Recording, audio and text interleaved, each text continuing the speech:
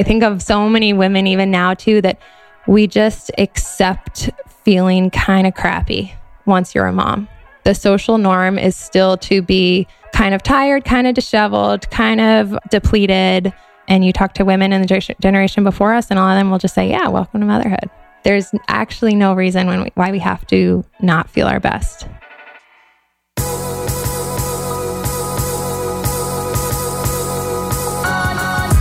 You're listening to the Almost 30 podcast, hosted by Krista Williams and Lindsay Simsick. Almost 30 started as a conversation about the transition from our 20s to our 30s. But then we realized life is full of transitions. So we expanded our mission. We are an intuition-led, wellness-focused lifestyle podcast that promises to deliver authentic conversations, diverse points of view, and insights rooted in optimism, growth, and intention. The Almost 30 Nation community is a group of purposeful dreamers who are smart, passionate, and always seeking the full potential in every aspect of their lives. At Almost 30, we're making magic together. We dream it, and then we do it. Thanks so much for tuning into the Almost 30 podcast. Here we go.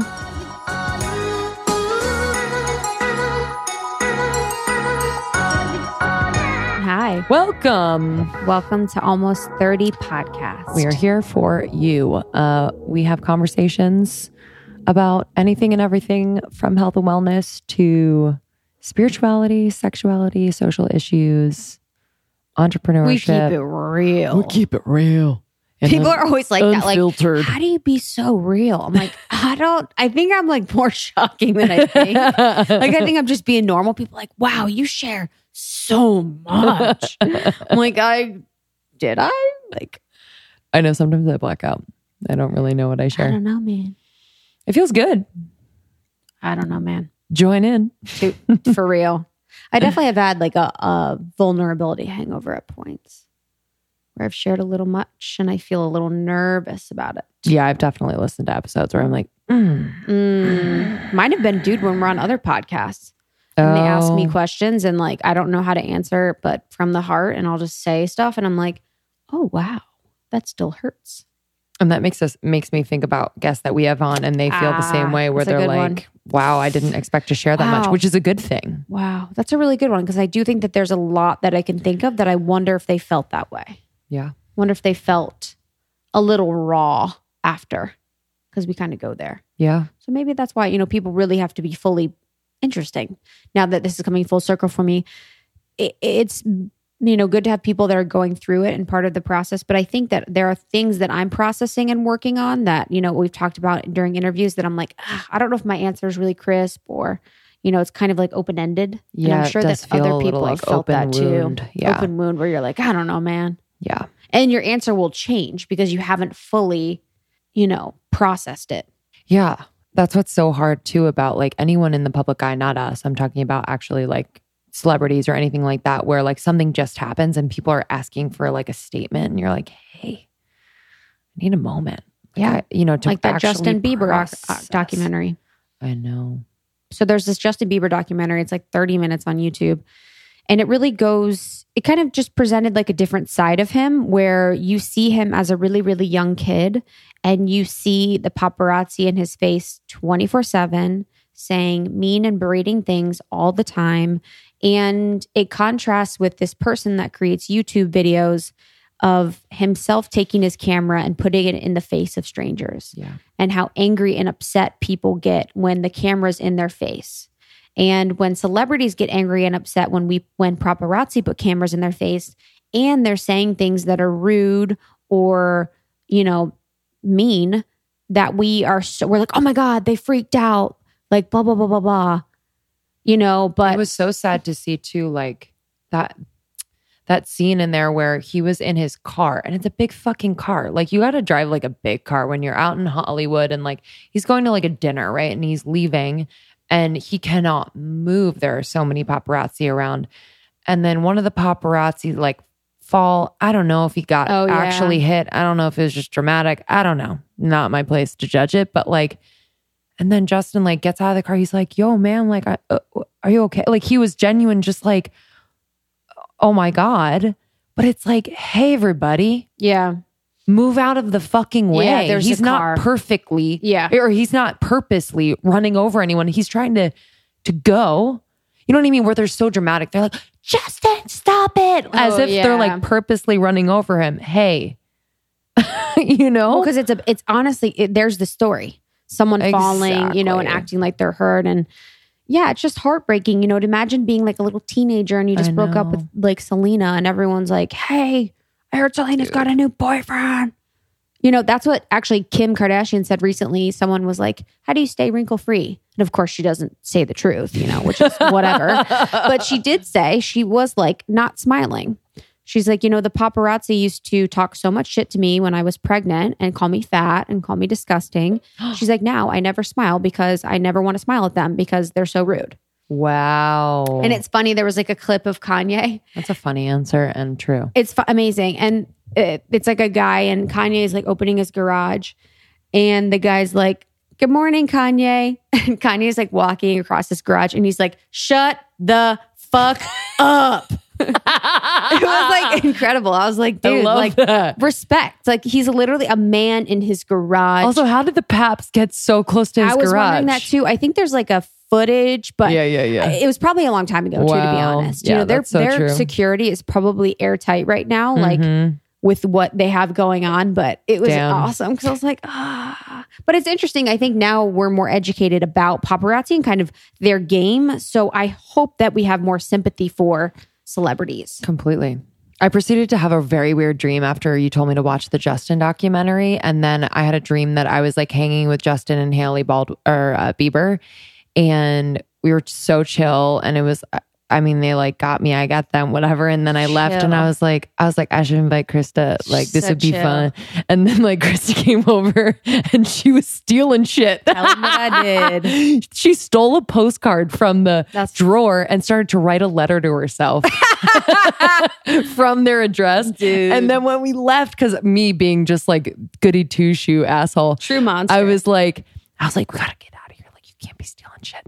And then from the front lawn, they had decorated for the holidays, and you stole a trumpet off the lawn and started to play it down the street as if to celebrate that you stole it. Fuck. You're like, I can't take you anywhere. It was amazing.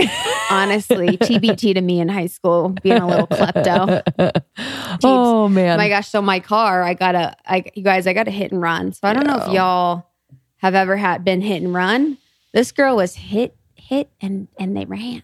I've been hit I need to. maybe 6 times in LA. I honestly can't have a nice car because of it. If I don't have a dent or a scratch or a damage to my car, it's not normal. I think you need to ask someone, whoever, like what it means, like what this means. Yeah, I agree. I don't think anything's wrong. I just like, what is the energy around that? Yes. I didn't know that it wasn't normal until people were like, oh my God, you're in an accident. I'm like, I've probably been in 20 accidents. Yeah. The way you react when Total you're in an accident, and I've been in one of them DGAF. with you, you're just like, okay. Literally DGAF so hard. People are like, oh my God, so stressful. My cortisol doesn't even spike. Yeah. Honestly, like this time, You're like protocol. I was at a red light and they hit me from the back.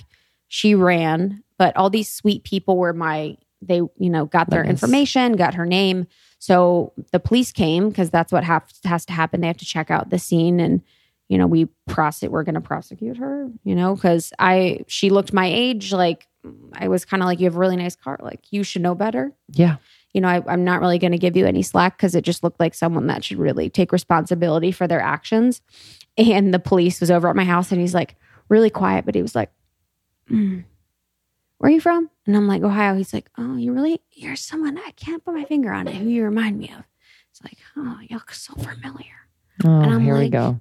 And I'm not going to be like almost 30. I was like, okay. Of course, I'm like a little bit like, what? Like Kate Bosworth? Like, who are we talking? I'm like, who are we talking? He's like, oh, that's what it is. I'm thinking all these like celebrities. I'm like, ah. He's like, you look like my chiropractor from Wisconsin. I was like, oh. He's It's a like, beautiful chiropractor. she's a beautiful. He's like, because you're from Ohio, right? She's like, she's from the Midwest too. She acts a lot. Totally. She acts like you. I was like, oh yeah. Tell her what up. That's like, it's hilarious. me. Wow. Krista Williams. Who do people say you look up. like? Everyone talks Evelyn about it from in the group. Wisconsin. Evelyn, yeah, She's a literally. chiropractor. Send me your pic. My celebrity lookalike shall not be named. Shall not be named. Y'all can She's one of guess my it. favorite people on the planet. Anyway. Now there's going to be a thread in the group. Yeah, I think there already was, and people guessed it, and I didn't acknowledge A. it. Okay, so we wanted to actually talk about a question we had in the group. It was an anonymous question because, we've either experienced it or know people who have and just feel like maybe we could hash it out. Yeah, listener With question segment. Listener question. Listener question. Listener question. Do. All right. Basically, I think I am in love with my boss. I technically don't report to him. He's a few years older than I am, and I feel a connection with him that I'm pretty sure I've never experienced before. Like a hard to put into words, talk about anything. How do I feel so comfortable and how do you feel so familiar type of connection? He has been an advocate for me to do whatever I want career-wise and has been encouraging me to apply to other positions within the organization that would put us more on a level of playing field. He'd be involved in some of my work in those roles, but not oversee any of it. We've kind of tiptoed around this quote unquote connection thing, but I'm afraid that people at work are going to start catching on. He walked into the office the day after we had an amazing 5-hour coffee and conversation meeting made with the intention of discussing work and my career goals.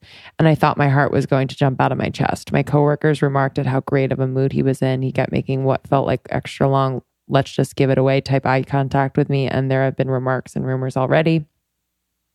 As if it weren't complicated enough, I'm also in a relationship that I feel is coming to its close. I've had intuitive hits for the last 6 months before I started working at my current job and it needing to end. And I feel that neither one of us are the person that the other needs us to be. The typical quote, he's not a bad guy, he's not treating me poorly, he's trying script plays through my head and keeps me around. But I feel that my true feelings are starting to seep out.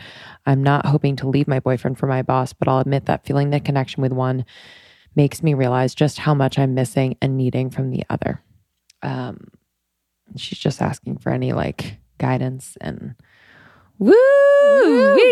I've actually been in a similar situation. Yeah. When I was in Chicago and I was dating my person of 5 years, I started working and the person that I had a crush on was hilarious.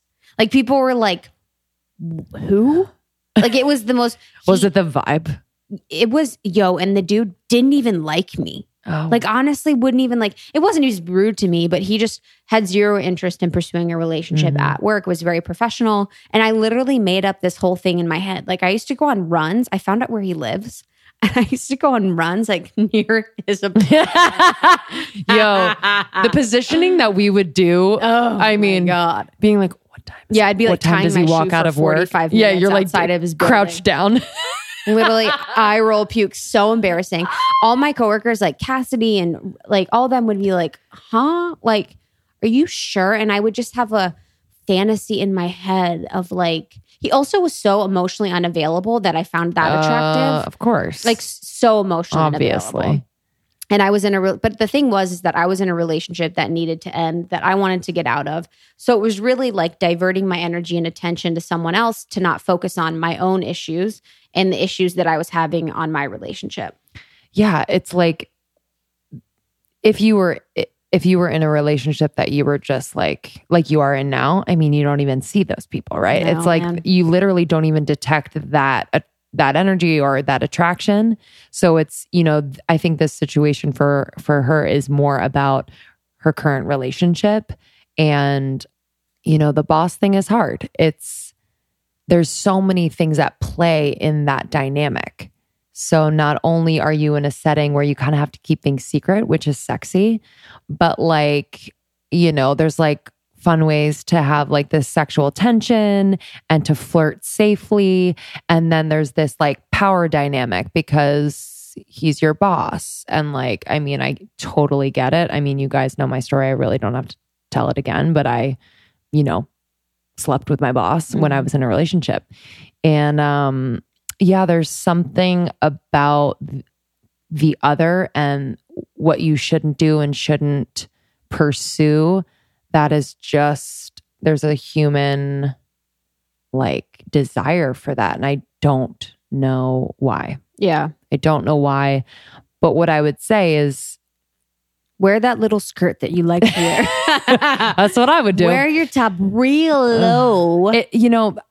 Innocent flirting is innocent flirting, right? But hope he's not dating anyone or married. Yeah, truly. That's something to take note of and run far away if he is. Mm-hmm.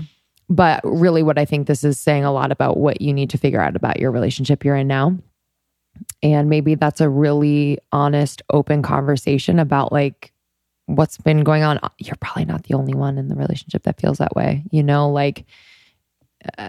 There is a conversation to be had, and I'm sure he's waiting to have it. This is always my advice for my friends that are in these situations. And I don't know if this is like popular opinion, but I feel like shameful saying it. It's okay. But I am a huge fan of breaking up with your partner.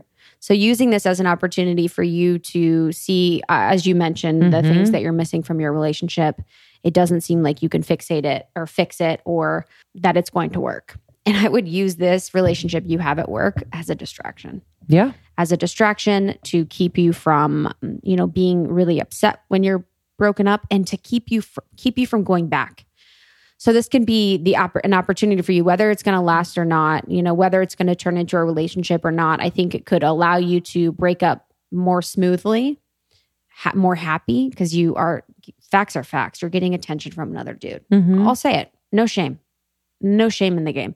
And then a lot of times people do a breakup before they do another breakup. There's like a test breakup. People break up. They're like, oh my God, I'm scared. And then they'll go back and be back together and when they know they shouldn't have. So this will prevent you from doing that because hopefully you have a distraction within the person, at work. And a lot of times I've seen is that the person at work doesn't end up being someone that you're with. They're just the catalyst for you to be broken up with the person that you've been with together. And you eventually see within the person at work things that you maybe aren't interested in or you maybe aren't into, but they're really there just to provide a buffer and a cushion for you as you end this long-term relationship. And, it's hard to do, but the feeling that you're going to have when you make that call and you have that honest conversation, probably leaving the guy out that you're crushing on is what I would do, is going to be an amazing feeling and it will set both of you free. Yeah, I completely agree. And I think just like kind of checking in with yourself along the way. So it's being really clear about if you break up with your current boyfriend and, tell this other guy like your honest feelings, it's just having such a clear communication with yourself where it's like, okay, I don't know where this is going to go, but I am ready and willing and open to just kind of let it be what it needs to be. And I'm here for the lessons and I'm here for the heartbreak. If there's some, I am, you know what I mean? Cause I think if you go into that being I must be feeling this strong feeling for a reason. Maybe this is my person. Yeah, maybe, but maybe not. So just being very realistic and very loving towards yourself in these situations and making sure that it's cheesy, but having that self-care and that alone time to be able to check in. Because if you go from one intense relationship to the next, I'm not saying don't do that because I've seen it happen and do very well, but it's you need to have moments where you can be like, hey, how are you doing? How are you feeling? Is this person respecting you? Is this what I need?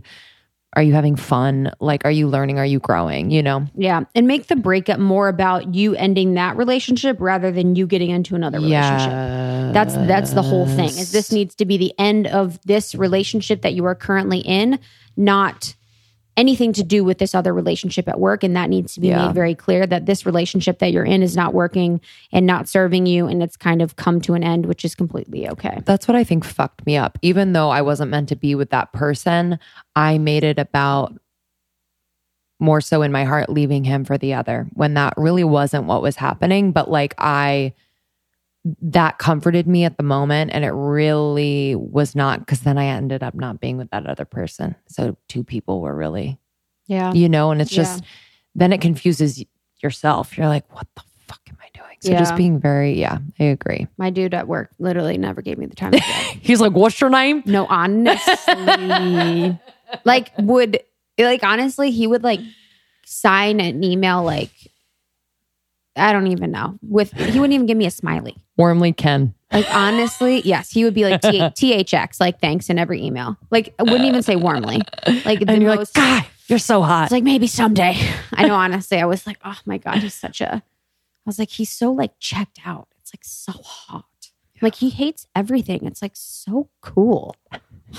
Truly. And the last thing I will say about this is I would be careful. And I would remember that people have relationships with people that they work very successfully. I have really good friends that are dating people that they've worked with and that have been their bosses. But also take into mind that if this doesn't work, that it may provide an awkward environment for you to work in. And could really change things up in your career at whatever company you have. So, not saying to keep you away from that, but just keep that in mind, whenever you're doing what you're doing, and take it very slow. And, don't have the expectation that this person is going to meet you once you break up with them and you're going to want to be together.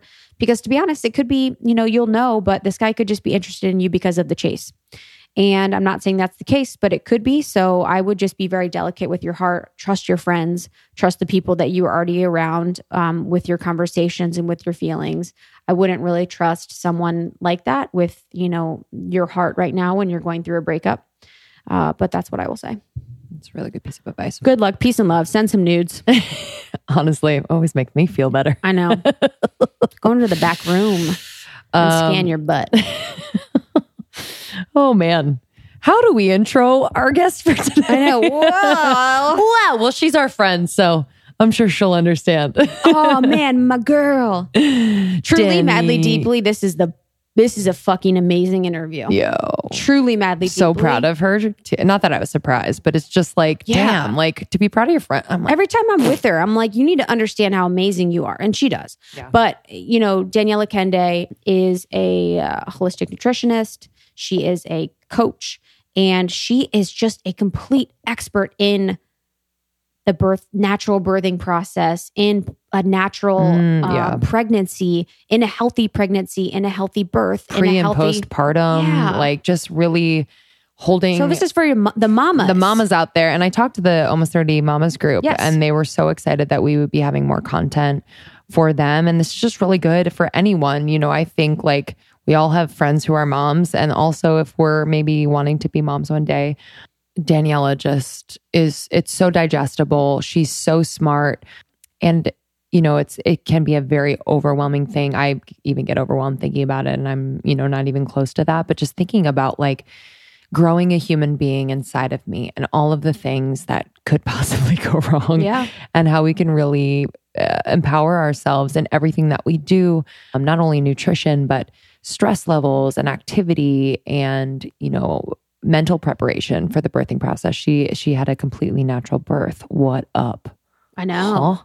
No shit. And this is, again, so right now the conversation around birth and, pregnancy nutrition and postpartum nutrition is happening, but we just want to be, up to date. We want to provide alternative options or, what this woman did that really worked for her and her baby, that really felt really good and aligned with her. And is something that I look to as, I look to her as like a mentor to me, but just providing an example for how to really be in tune with your body, your spirit, your family, your future baby. And even if you aren't pregnant or going to have kids, I think the information regarding health and wellness for any mothers or any women in general is really, really important. Yeah, I completely agree. She is at Daniela Kende on Instagram, danielakende.com. And she is such a resource. Yeah. So please take advantage. So you can work with her on a coaching basis. She's an amazing life coach, nutritionist. I've worked with her a little bit, and everything that she said has impacted me deeply. And she's also really an expert with mothers to be. So I would definitely reach out to her if you are looking for someone in that space. She will be an amazing resource. Yes. Thank you. Thank you for listening. As always, share this with your friends, family, subscribe, rate, and review on iTunes. It really helps us a lot. Subscribing, make sure that every new episode is just in that little inbox, ready for you every Tuesday and Thursday. And please join the secret Facebook group. We are talking in there about anything and everything, supporting, loving, funny conversations, and also a place we look to for like future topics and conversations and guests. So please feel free to give us that feedback, and we will be sure to employ it in the show. Yeah. And I'm trying to get 2,000 reviews. Trying to get that 2K. man. Come on. We need like 100 more. I'm trying to get that 2K fam. Come on. So write a review, email us and say 2K fam. 2K fam. And I'll send you something. 2K Sam. 2K For real, fam. I'll send you something if you write a review and email us and say 2K fam. Yes. I'm down. I'll find you something great. Our sponsors will support that. Truly. And then come join us in Austin on March 26th. We're having an event with Rachel Rosen at the Refinery, which is gorgeous, gorgeous, gorgeous, gorgeous. So we will have snacks, beverages, goodie bags from our amazing sponsors, and you will be able to meet tons of other amazing women in your community. And then we'll also be at the Good Fest Austin. So would love to see you at the Good Fest. You can use the code almost30 for a discount off of your tickets. Cannot wait. All right, enjoy this episode. Daniela Kende is in the house. Yeah, our sweet angel. Thanks for having me. Yeah, you're So welcome. much has happened since you've been with us. Just a little bit. Yeah. Is that 2 years ago? Maybe? Yeah. Maybe, 2.5. Yeah, maybe. Wow. At Because least you were 2. so early. And she is a dear friend of ours. And in the past, so it's been a year since she had her angel Eliza, Mm-hmm. who is the sweetest, cutest little, her smile is too much. And then, 9 months from then, you got pregnant, right? Or or longer. There's Longer. whatever the timeline is. Yeah. You were pregnant. You told us you were pregnant. And throughout your pregnancy and having Eliza, it's just been so amazing for me to watch. You grow into this loving, conscious parent that is a role model for me, in the way that you are managing Eliza with your life, with your health, with your relationship with Pete, your sweet husband. And I really, this entire time have been following your journey and wanted to share a lot of the practices that you've been using as far as health, wellness, nutrition to raise this beautiful angel baby. Yeah. And I think too, just what you had expected. I think a lot of women, in our community are only going off of what they read in the media or what their friends are telling them. So to have your perspective on what you thought it was going to be like, how you prepared, and where your deepest learnings were, I'm sure will help a lot of people. Yeah. Where do Thank we begin? you guys. Yeah, Thanks you're for having me welcome. back. Oh, yeah. It's, Because we haven't talked about pregnancy or motherhood or anything like that. yeah, it's something that, I was just thinking about when you were saying that, is that going into pregnancy, first of all, when I got pregnant, it was in April 2017. Yeah. And about less than a month before that, I had set that intention of being open to pregnancy. We weren't trying yet, so it was a surprise. Eliza was a surprise. Wow. And it was probably only a few months before we would have tried to, more actively try. But it made me realize that you go from so actively trying to prevent pregnancy. It's all we talk about, right? Through our 20s, through our teens, preventing. You think if you breathe too close to somebody, you might get pregnant. And then you find yourself pregnant. And especially within the wellness world out here, my first concern was, oh crap, what herbs, what supplements, what vitamins, what am I taking that I shouldn't be taking? It was almost do I have to get less healthy? What's safe? What's not? There was a lot of, it's embarrassing to admit because I'm a nutritionist, but I wasn't even taking a prenatal yet. And it was fine, because so much of what your prenatal gives you can be getting at least some of it from food. But yeah, it was just a wild journey to go into it, thinking I knew a lot about health, nutrition, and then feeling this changes everything. What do I do now? And some of it was totally different. Some of it really was the same. But it's cool to be on the other side. And there's so much now that I'm excited to be sharing and supporting girls who are transitioning from preventing to welcoming and the potential of being pregnant to wanting to be moms right away, whatever stage you're at. I think there's a lot to talk about. Yeah. And that's, I guess, talking to you too.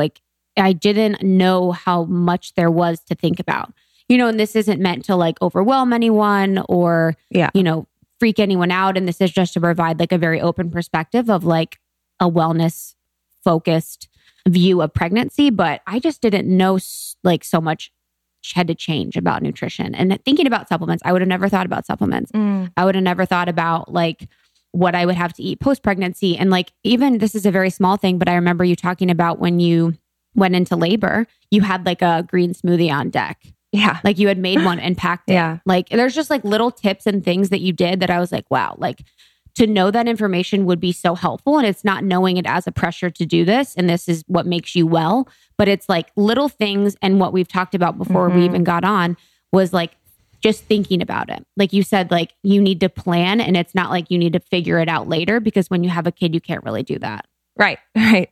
Yeah. Yeah. If you put it off, and still there's things that, I'm learning as I go. We all do. You still figure it out. But the more you can plan going into it, like during pregnancy, the unfortunate thing is there's so many amazing herbs and supplements out there that all we see is don't have it if you're pregnant. You look at all your favorite herbs, green powders, all of that stuff, and everything says if you're pregnant or breastfeeding, talk to your doctor. And so you're left, if you're already on the health food kind of side of things, wondering, like I was putting maca in my smoothies before I got pregnant. And then afterwards, I was wondering, like, is this safe? And there's just so much that's not known because nobody's funding studies on maca and on, ashwagandha and all of the amazing adaptogenic herbs. And so it really comes down to what feels right. There are people who play it very safe, and there are people who are much more liberal about it. And, in Peru, where maca is founded, people take it throughout pregnancy. And so it's one of those things that you have to learn as much as you can, but then feel it out for your body. And I mean, the kind of theme through my whole pregnancy was learning to listen to my body, learning to trust where I was. The first week after finding out, I was like, okay, I have to make sure I'm getting all the B vitamins, because early on in pregnancy is when all the neural tube is developing in the baby, and you need to have enough folate. You need to have all the B's, all the, iron, everything. I mean, everything's important all the time. But I went on this kick of like meal planning, breakfast, lunch, and dinner, like cooking, like the perfect. It was like, okay, chickpeas and sweet potatoes. And then I'm going to pair my greens with my vitamin C rich red bell peppers. So I absorb as much, so 7 days in, I'm like being crazy lady about it. And Pete gets home and I'm just like, I need pizza. Like, you're just finding that balance. And so we go to Fresh Brothers and I eat like twice as much as he did, like for the first time with pizza. It was just a funny moment of being like, yes, you want to do as much as you can, but not go crazy. Like you said, the whole idea is to try and not stress yourself out because there's already a lot of stress. Something I've focused on lately is working with more clients who are pregnant, because I felt in your first trimester, it's this weird time that you're not really telling anybody yet. And I actually regret not telling people sooner. It was this. When did you tell people? I told people once I was like 12 weeks along. Yeah. And mostly it was because I was going to see my parents in person at 10 weeks and I waited to tell them until then. But to go through 3 months of your life knowing you're pregnant and feeling really different, especially if you're having morning sickness, if you're tired. I mean, I was exhausted. I wasn't nauseous, thankfully, but I was so tired all the time. And just to pretend that everything's the same, it's not great. If you're trying to practice living in an authentic, open way, it makes you feel like disconnected. Wow. So I understand why people wait to share. But I do wish that was one thing that as a society we shared sooner. I wish that when miscarriages happen, we were more open about it. 1 in 4 pregnancies end in miscarriage. Nobody talks about it. I saw something the other day where someone was like talking about they were pregnant, and they said it a little bit earlier. It was like 6 or 7 weeks. And they're like, I'm going to be honest and open with people, because even if I get a miscarriage, I'm going to need support. Right. So they're like, if I'm pregnant and I'm lucky enough to have it go 12 weeks to full term, I want people to be a part of it. And I want people to be a part of it if something was to happen. Yeah. And there's the other pressure. A lot of people are at jobs where they want to keep it secret as long as possible, which is so unfortunate, and another conversation for another day. But being able to work with people who are newly pregnant has been really nice, because you find yourself in the position of, okay, now I'm pregnant. Maybe I've been trying for a while. It happened. Now what? And so starting with like the morning sickness and the nausea, just nausea. It's not morning sickness because it's all the time. I thought going into pregnancy was just in the mornings, but it's anytime depending on your body. A lot of the times you can do things. I mean, pregnancy prep actually starts before you're pregnant. So if we talk you, about that? if you're eating clean, if you're getting enough healthy fats and protein in your diet and the phytonutrients from veggies and fruits, like thankfully, I didn't experience too much sickness. And I do think a big part of that, some of it is genetics, but I do think a part of that was healthy lifestyle going into it. So what's happening when you are experiencing the morning sickness or the all day sickness? Like, is your body kind of lacking certain nutrients? Your hormones are changing rapidly. So progesterone is really gone up in those early stages of pregnancy, and high progesterone can cause sickness, can cause that, your like hunger levels change. You're just really sensitive. Yeah, estrogen and progesterone are both changing. Okay. You also have HCG, which is another pregnancy hormone. That's what is like going up quickly. So your body's just kind of in like freak out mode a little bit of like, okay, everything's changing. We need to support this new life. Your immune system actually is depressed a bit when you're pregnant, because if your immune functioning were all the way high, it might get rid of the baby. Wow. So, staying healthy and taking care of yourself is more important than ever. I think the common thing we see in movies, and I've seen this with friends, is, okay, I'm pregnant, so it's an excuse to eat whatever, do whatever. If you come from a place of being really restrictive with yourself, like calorically or just diet-wise going into pregnancy, sometimes finally for a lot of women, that's the first time that they feel permission to indulge their cravings. Unfortunately, when you're pregnant, especially early on, your blood pressure and your blood sugar can be, even more ups and downs. So a lot of people, you get low blood sugar, you want to eat more sweets, and then that leads to a bigger crash. And so the pregnancy binges that happen actually make sickness worse. So it's just this tricky time where you don't want to, as much as possible, just give in to whatever cravings you have, or instead of thinking of that way, like think about what the craving is and then upgrade it, instead of having, because some people, if you're really sick, instead of just having white bagels or toast, think about like, okay, can I have oatmeals, or can I tolerate a really plain smoothie, or can I tolerate, like always trying to challenge yourself and your body and give your body what it needs, even if you don't feel great, because just having the bagel, for example, will then unfortunately kind of feed that cycle and make your blood sugar plummet more. And then it's the same thing as when you're not pregnant, but it's just heightened a bit. Does that put but just about the morning sickness thing, like, does that put any stress on the baby? Like the way the body is? Not that I know of. Yeah. I've talked to, I had a client who was really terribly, terribly sick. And if you get to that point, you do need to talk to your doctor, and there's prescription medication that can help that. But yeah, there's not that I'm aware of that there's actually an effect on the baby, thankfully. But there are things that we can do, like, for example, B vitamins can actually help with your morning sickness, with nausea. So taking a really good prenatal, a lot of prenatal vitamins that you just get over the counter aren't necessarily in the best form that's digestible and absorbable by the body. I love Designs for Health. They have this great prenatal pro packets. So I was taking, a good vitamin blend, but also mineral support, this osteo, it was a magnesium calcium blend.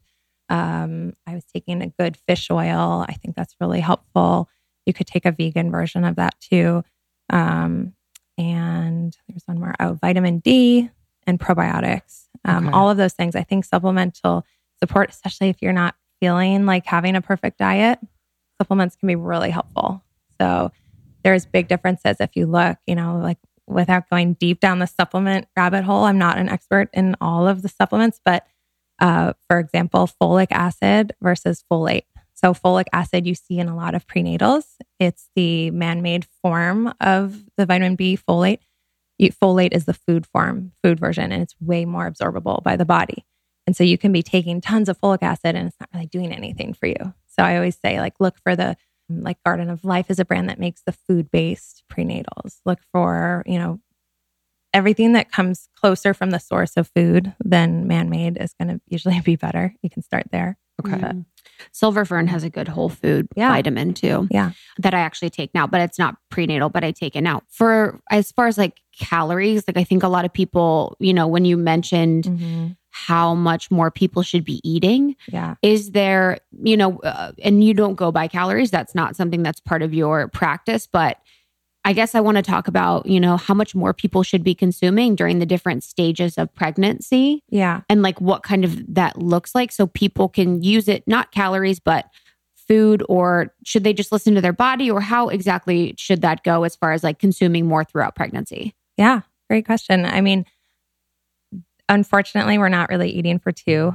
That's always the saying, you're eating for two. And so it's not about eating twice as much. I think I always start with asking yourself, am I eating this from a physical need or an emotional need?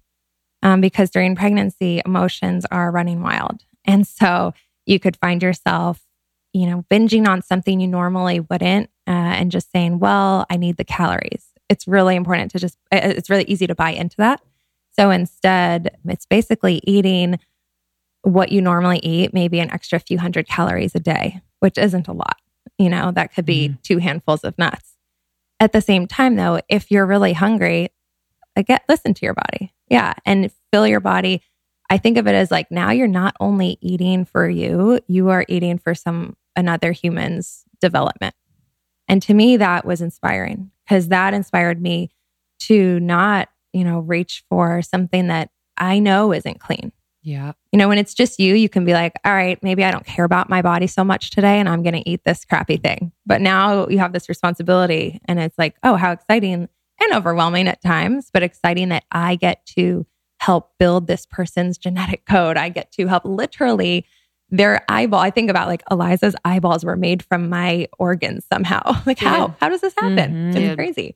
And baby will always, even if mother's nutrition is pretty poor, baby can do pretty well.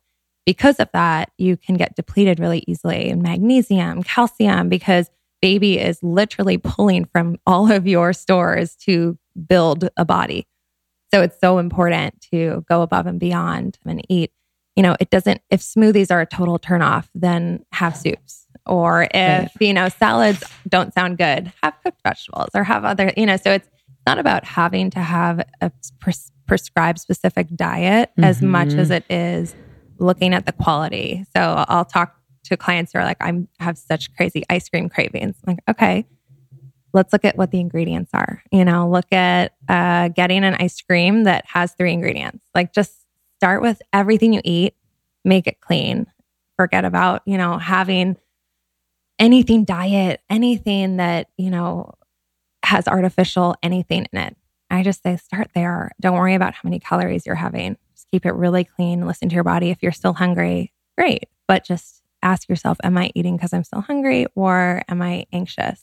Right. And that's where, when I work with somebody, especially in their first trimester, to try and start then with setting up, this is all stuff you guys talk about all the time, but setting up ways to manage anxiety, to relieve all the stress. Because even if you don't feel like you're stressed, there's a lot that's like approaching in the next year of your life. So you're always going to be carrying that, like, oh gosh, I have so much preparation I want to do. I'm going to somehow birth a child. Like, it's all there all the time. So for me, it was, getting into a routine of doing a lot of prenatal yoga. That's how I met our doula, who was amazing. And I'm so, so happy we worked with one. Yeah, I was paying just as much attention to the lifestyle stuff as the diet. Yeah, I wanted to talk about, I just wrote down your doula. So what is a doula, and why did you, bring one on to help through pregnancy? So a doula is a birth support partner. I forget what the word actually means historically in Latin, I believe, but it is a birthing expert who can be there by your side to support you through the process. So they're not a midwife. A lot of the times I know people think midwives are doulas or vice versa. So midwives are trained to actually birth your child, to be there as the doctor. Doula is there to support. So we decided, I had heard limited things about doulas. I didn't grow up in an environment where I ever had heard the word before. I was taking prenatal yoga, and the instructor of the class I was going to is a doula, amazing doula who's delivered or helped deliver hundreds of babies. So when I met with her, I just realized, like, wow, to have this support would not just be critical for me. So they basically come, I'll back up. So they come to your house when most doulas, when you're in labor, as labor starts, they're with you through all of early labor. And depending on where you're decided to have the baby, they will go to the hospital with you or be home. If you're having a home birth, whatever it is, they'll be with you the whole time. You'll also work with them in most cases leading up to your labor. We did a birth prep course where we went through how we wanted our birth to look like. Think of the best word to me as an advocate. So it's like having this amazing advocate who knows exactly what you desire in your heart of hearts for your birth, and they are there to help make it a reality. And doctors more and more, it really do like having doulas around because they're just another support person who knows what the patient wants. And when you're in labor and you've been having contractions and you're not necessarily like sitting in your same conscious mind, it's very hard to stand up for yourself in that way. And I think it's hard to put that all on your partner or husband. So at first, I remember my husband being like kind of threatened by the idea of bringing a doula in because he's like, well, that's why you have me. Like, but you have no idea what this is going to be like either. Mm-hmm. You've never helped somebody have a baby. You've never.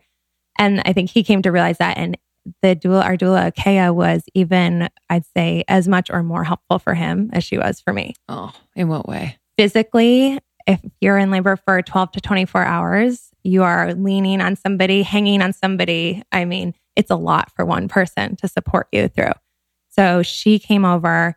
I had been in labor for maybe 4 or 5 hours already. She came over and she brings like peppermint oil and a scarf thing. And she's doing all this stuff like for my body. She's massaging me. And my husband finally like gets to take a break, you know? And so there was that. And then there's just the confidence that they have that we didn't have. I thought, you know, I basically wanted to have the feeling of a home birth, but actually go to the hospital for the birth itself. We were working with the midwives at UCLA. So I wanted to labor totally at home. I wanted to be completely unmedicated. I just really, we can talk more about this. I had like read a lot about just like trusting in the power of the female body to do this on its own. And I was terrified, but like determined to do it as long as it was safe for me. And it turned out to be. And so she came over. We think, okay, it's time to go to the hospital. And she's like, no, you have some more work to do. And she's just like super calm, but like, we can stay here. We end up like 5 more hours at home.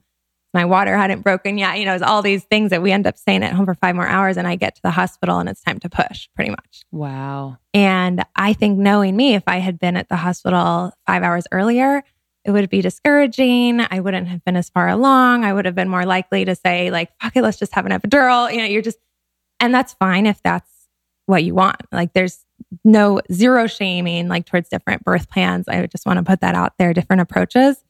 But a doula is amazing for standing by your side and like being your soul outside of you to say like, yeah, I'm here for you. I know what you want because you've told me and we're going to do this together. I love that. That is like such a beautiful thing to think about, you know, because I could imagine if, you know, I was in labor and Justin was with me, if I'm like wanting to have a natural birth without an epidural. And then all of a sudden I'm like, have a weak moment. I'm like, no epidural. Justin's like, get her an epidural, you know, because he listens to everything that I say. So yeah, you know, to have like a woman there to be like, let's just try a little bit longer, you know, like to kind of be that is like such a beautiful, and if Justin told you like, just try a little longer, you would probably kill him. I tell him every day, I'm like, I wish you could carry the baby. Totally.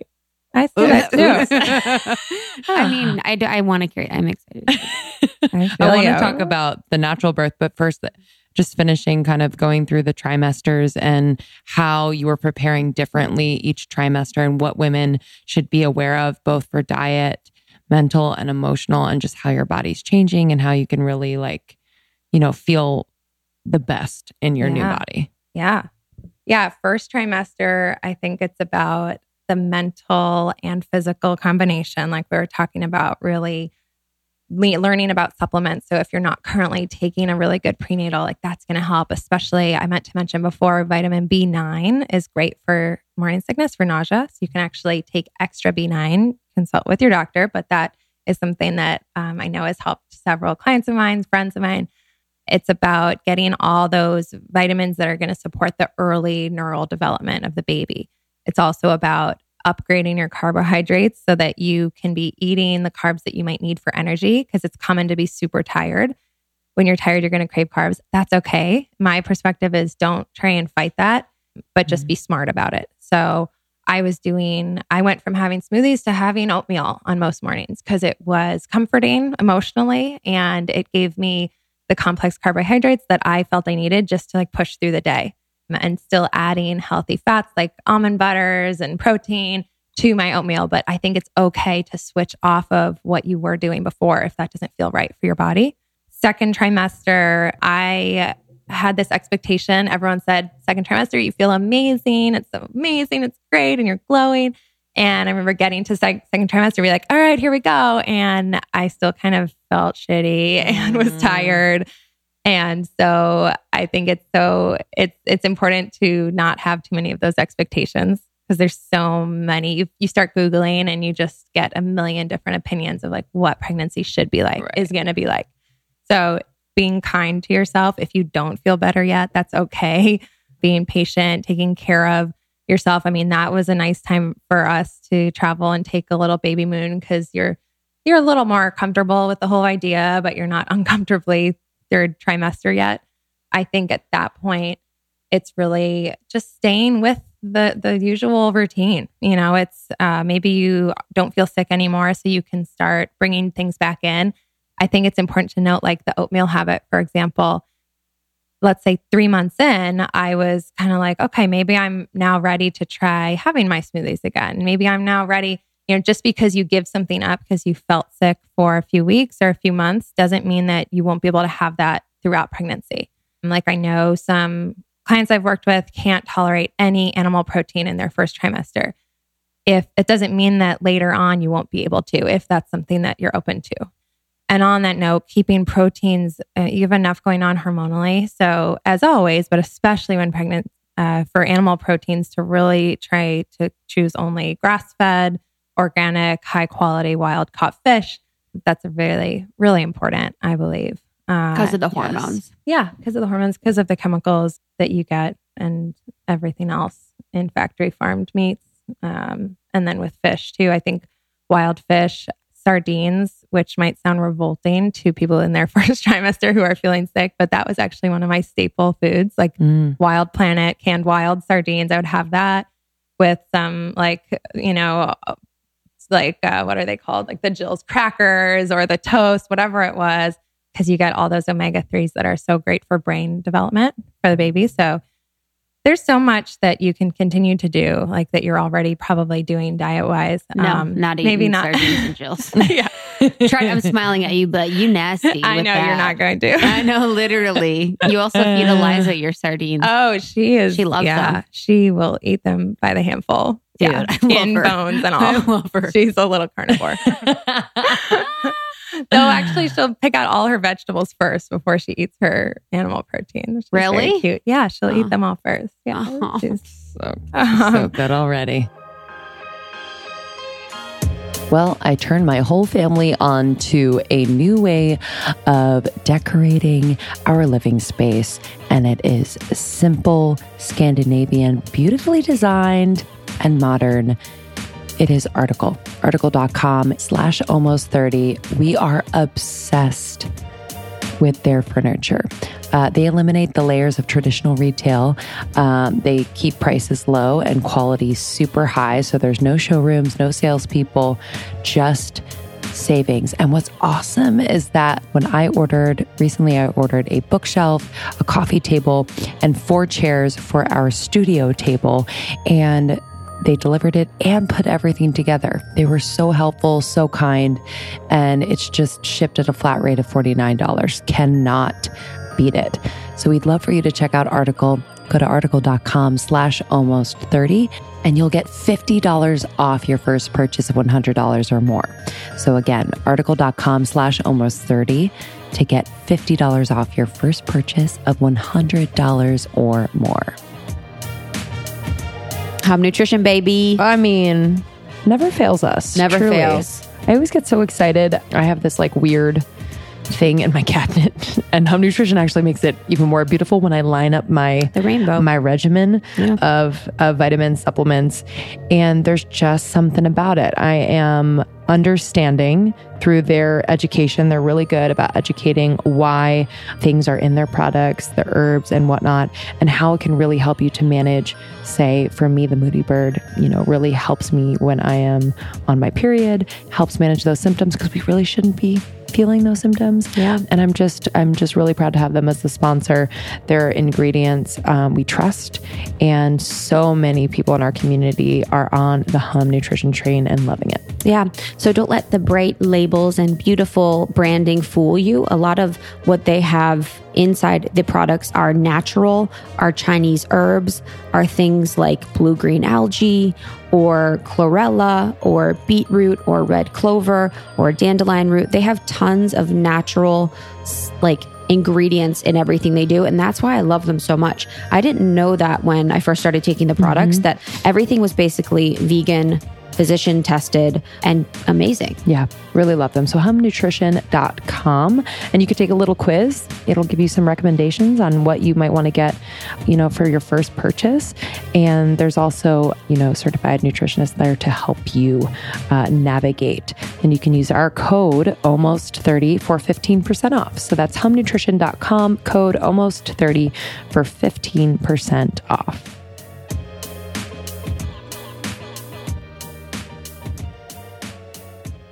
Yeah, later in pregnancy, this is when iron needs. So I did become anemic during pregnancy, which at first I was judgmental and discouraged, because being in nutrition, I thought, well, I should have prevented this. Oh my God. It can be really hard to prevent. So your blood volume is almost doubling when you're pregnant. Really? So your iron needs skyrocket. Wow. Pregnancy anemia is very common. So I did increase iron through my diet, but I also supplemented. And that's one of those things, it's okay to have to supplement. And I opted for a food-based, really gentle liquid iron that I took. And that really helped. But when you're anemic on top of pregnancy, on top of being, 7 months pregnant, it's just exhausting because you have no energy. And that was really challenging. So I did do the iron supplement, but increasing regardless, even if you don't test to be anemic, increasing iron. So whether from vegan sources, that could be beans and lots of dark leafy greens. It's really important to pair those with vitamin C that increases iron absorption. So foods like bell peppers, strawberries, citrus, that will make a big difference. Also avoiding calcium. These were things I didn't really know going into pregnancy or I didn't think about that often because I didn't need to. Calcium blocks iron absorption. So when people have a calcium rich, let's say you have dairy or anything that's high in calcium with iron, you're going to kind of work against what you really need, which is to absorb the maximum amount. Even having a little bit of animal, it's called heme iron. There's heme and non-heme iron. So our bodies absorb heme iron way more efficiently. So that means it is harder to get the iron we need from non-heme, from plant protein sources. It's not impossible. Even if you just have a little bit of animal protein with your plant proteins, you can increase that absorption. So yeah, getting into eating a lot of iron-rich foods, supporting your body's needs there, getting more protein every day. I was having double protein smoothies later in pregnancy. I found, I still use my plant protein powder throughout pregnancy. So there's so many good ones. You guys have talked about different ones. I would do a morning smoothie on some days, and then another one in the afternoon where I would just do another 20 grams of protein with healthy fats. I would do spoonfuls of almond butter all the time. It was basically, that's where the calorie needs do go up because there's a lot of growth happening and your body's just doing a lot in those last few months. A lot of food prep was happening for me too. At that point, you get into this nesting stage where you just want, we've all heard about it. You want everything to be ready for the baby. I think one of the best things you can do, and this is something I've been doing lately with my pregnant clients, is do cooking sessions with them. And we make a ton of freezer meals. We'll make everything from soups to meatballs, bone broths, anything that freezes well, basically, and set yourself up. It's a really nice time to tap into that nesting tendency to prepare for good self-care postpartum. There's a great book called The First 40 Days that's all about first 40 days postpartum and healing foods and how ancient cultures would really honor the mother at this time. And you, as a new mom, you wouldn't lift a finger. Everyone would take care of you as a community, and how we've kind of lost that. But there's different things you can do to try and embrace that again. Wow. And for, I guess, as far as the adaptogens, did you cut them? Did you not do them? Or what did you decide to do there? I did mostly cut them. Okay. I just felt like there was not enough known for me to continue. There were some products that had maca in them. Like I used some of Sophie's products still. The Philosophy. Thank you. And she has maca, and I remember like talking to her about it briefly and just being like, yeah, you know what? I feel fine about these. It's such a personal decision, and it's my hope that more research is done to show that these herbs are safe. But there are definitely some, like I believe, I'm trying to remember now, my memory is wiped since having a baby, but I believe ashwagandha can cause contractions. So you want to be careful of anything that can cause contractions in the uterus early on, because obviously you don't want that. So I played it safe and just leaned into more food sources. Things like spirulina and chlorella were awesome sources of minerals from a plant perspective. I added chlorella to my smoothies all the time. And then immune support, especially like I was traveling a bunch while pregnant and really nervous about getting sick. So astragalus is an herb that's safe during pregnancy. I would take that every time I was traveling. I would take my probiotic, which helps with your immune system, my vitamin C. I would take echinacea. So there's still a lot that is safe that we know enough about. So I wish the adaptogens that more was known, but I just decided to hold off. Was there anything you definitely had to stay away from during pregnancy besides the obvious? Yeah. It's meth. Besides meth. Yeah. No, all other drugs were good. Lots of Molly. I generally avoided sushi. Though there's this book called Expecting Better that I think is awesome. It's written by an economist, and she basically, when she was pregnant, realized that every doctor would tell her something else, like how much caffeine can I have? How much alcohol? Can I have sushi? Can I have soft cheeses? Can I, all that stuff. And she compiled all the studies that are out there. And she basically showed like what's actually dangerous and what's maybe not as dangerous as we think. Thought that was really interesting. I ate sushi once or twice from good places because I felt okay about it from what I had studied.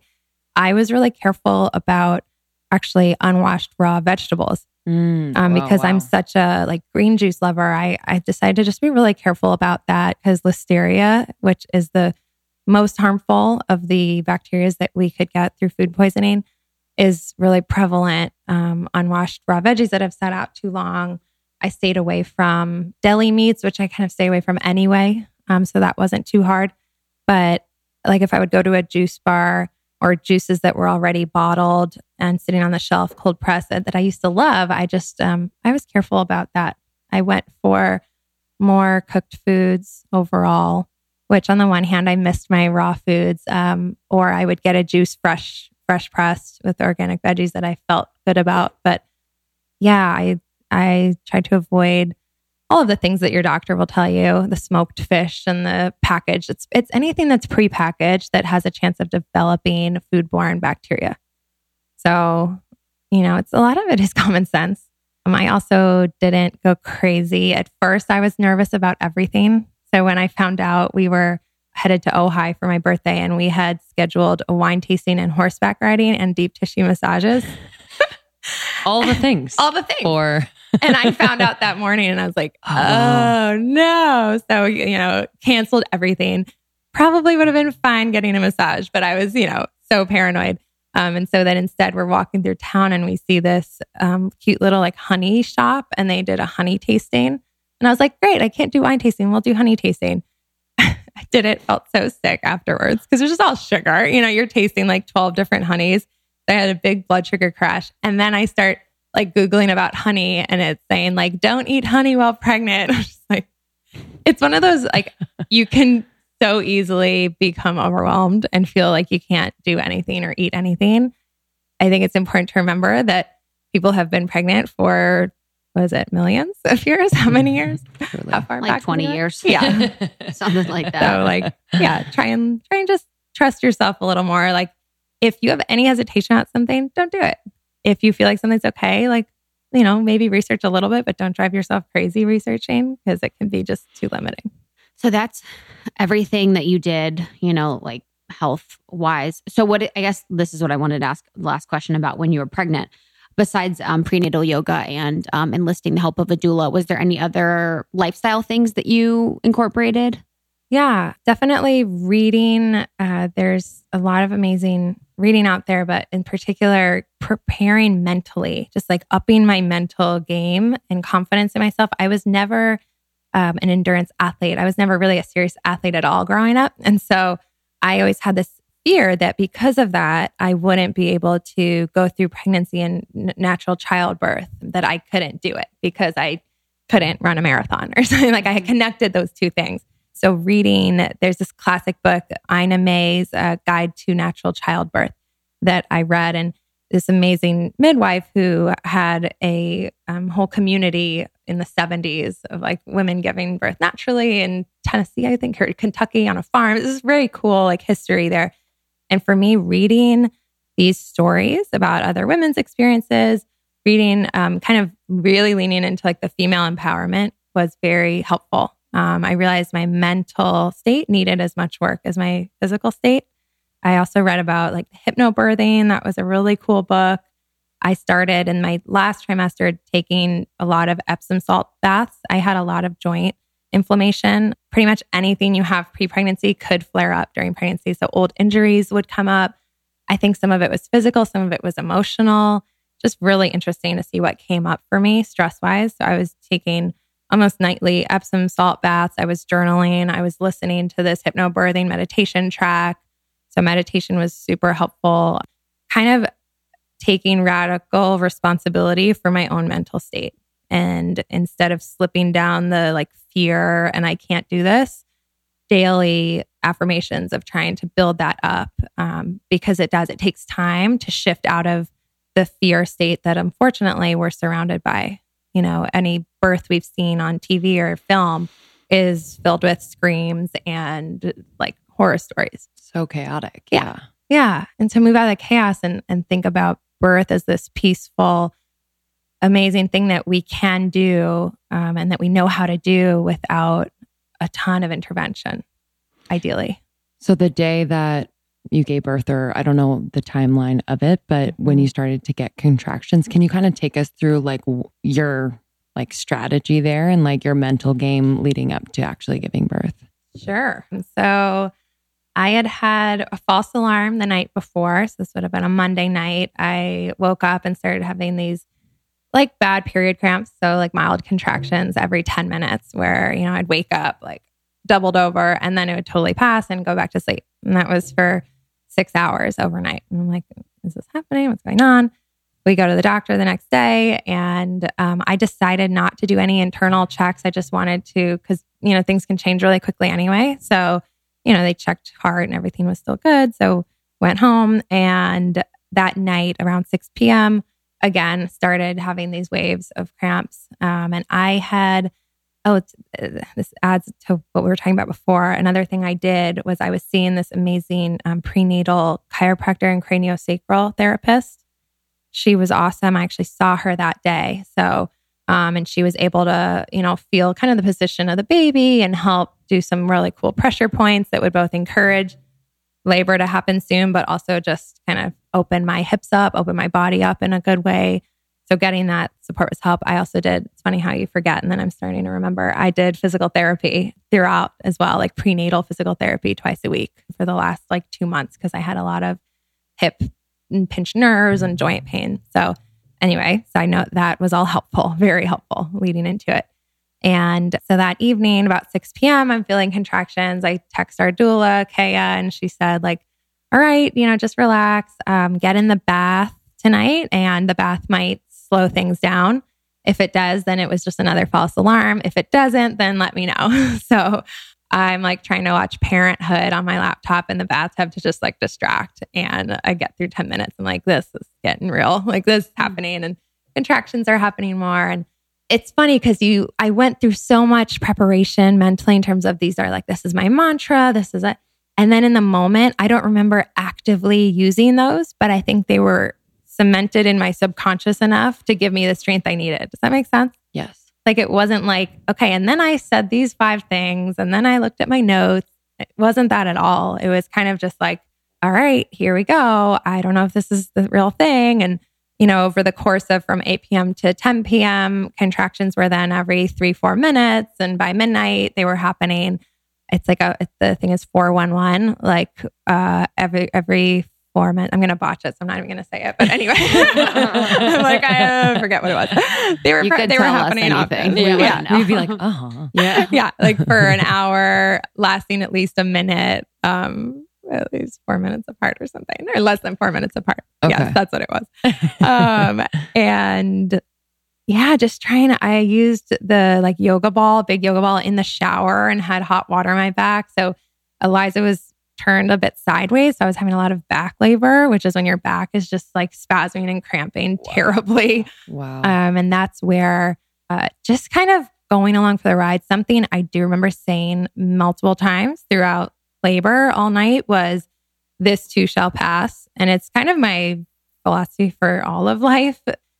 In the hardest of moments, they're going to pass. The best of moments are going to pass. So it just basically forces me to stay present and just kind of surrender. So it was a lot of just surrendering and trying to rest between contractions, trying to lean on my husband, who was super helpful and amazing. I mean, I was literally hanging on his shoulders for hours every time I'd have a contraction. And then, yeah, I was terrified to go in the car to get to the hospital when it was finally time. My water had broken, and there's so many things that are not talked about. Like I thought like, okay, your water breaks and that's it. No, like my water broke like 6 times over the course of 3 hours. Really? It just kept breaking, whatever that means. Yeah.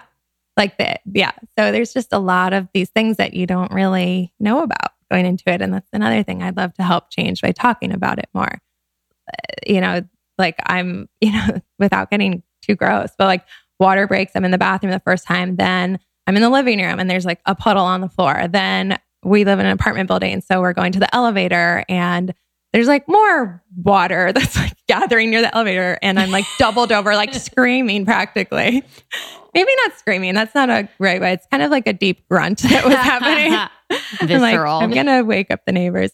And we had to drive from Marina Del Rey to UCLA Westwood. And I remember telling my husband, like, you have to take all surface roads because we have to pull over every time I have a contraction. It's so uncomfortable in the car.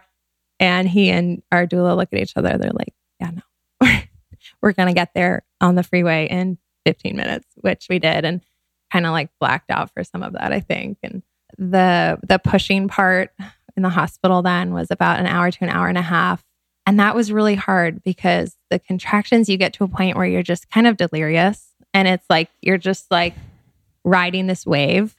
But then when the pushing starts, you've kind of come to again. And at least for me, I felt super present and like, wow, this is really hard. And that was my one moment of being like, starting to lose hope and saying things that were discouraging. I remember saying like, I don't think a baby's coming out. I think my intestines are falling out. Like I was serious. I thought like, no, there's actually not a baby there. Like I was telling her. Hasn't been a baby the whole time. Yep. I'm just crapping myself. Because it felt just like it felt like your bottom is just being opened up and everything's going to come out. And I say that to the midwife. She's like, no, we can actually see the baby's hair. Like you're really close. And I was like, I don't believe you. And there's so much surrender that has to happen. It's crazy. It's such like an amazing representation for the rest of life. Because in that moment, I was trying to fight it. I was trying to actively push, which they shouldn't even call it pushing because it's really more about just still riding the wave. Like you still have to wait for contractions to push. So I would like have a contraction and kind of bear down, and then it goes away and the baby kind of like goes back up. And this goes on for some people it went on for me for an hour of like, okay, you're close. And then nope, never mind. And then waiting. another minute. And then so it's this like ultimate lesson of patience. And then when it does come to be ready, I remember like getting into my throat at one point and kind of yelling from there and tensing my shoulders, and our doula being like, no, that's a waste of your energy. Like drop it down, use your energy to breathe lower. And it was just, it was an amazing experience for me to stay not drugged at all and totally present, allowing me to experience the really painful parts and the really amazing parts after. Was just like, I don't know, for me, it was everything I needed to be able to have more confidence in my abilities, to trust my strength that I didn't think I had. It was wild. So all in all, I was in labor starting around 6 or 7 p.m. And then she came at 7:55 a.m. So about 12 hours or 13, 14 hours, which I think is what, it's different for everybody. That was what it needed to be for me. And it was a wild ride. I kind of forgot through pregnancy that it's going to end with a baby. It sounds like a crazy, stupid thing to say. Yeah, literally. But I was so much counting down of like, all right, this many weeks left. And then you're like, oh, now it starts. Yeah. What was your conversation like with the hospital? Like, so you got there and, they were ready for you. And was there a specific doctor that you worked with? I guess, because I'm trying to help people understand if they wanted to have a natural birth at a hospital, like what the conversation would be like, what would they look for? Like, what's that process and how is it different? It's a great question. Yeah. So I decided to work with the midwife team at UCLA. So more and more hospitals now will have midwives on staff within their OB group. So within UCLA's birthing group, they have this team of 6 or 7 midwives. And the reason I opted to go that route is that midwives to me were more experienced in natural births. So a midwife won't be the person delivering the baby if you need a C-section, for example. They only do vaginal births.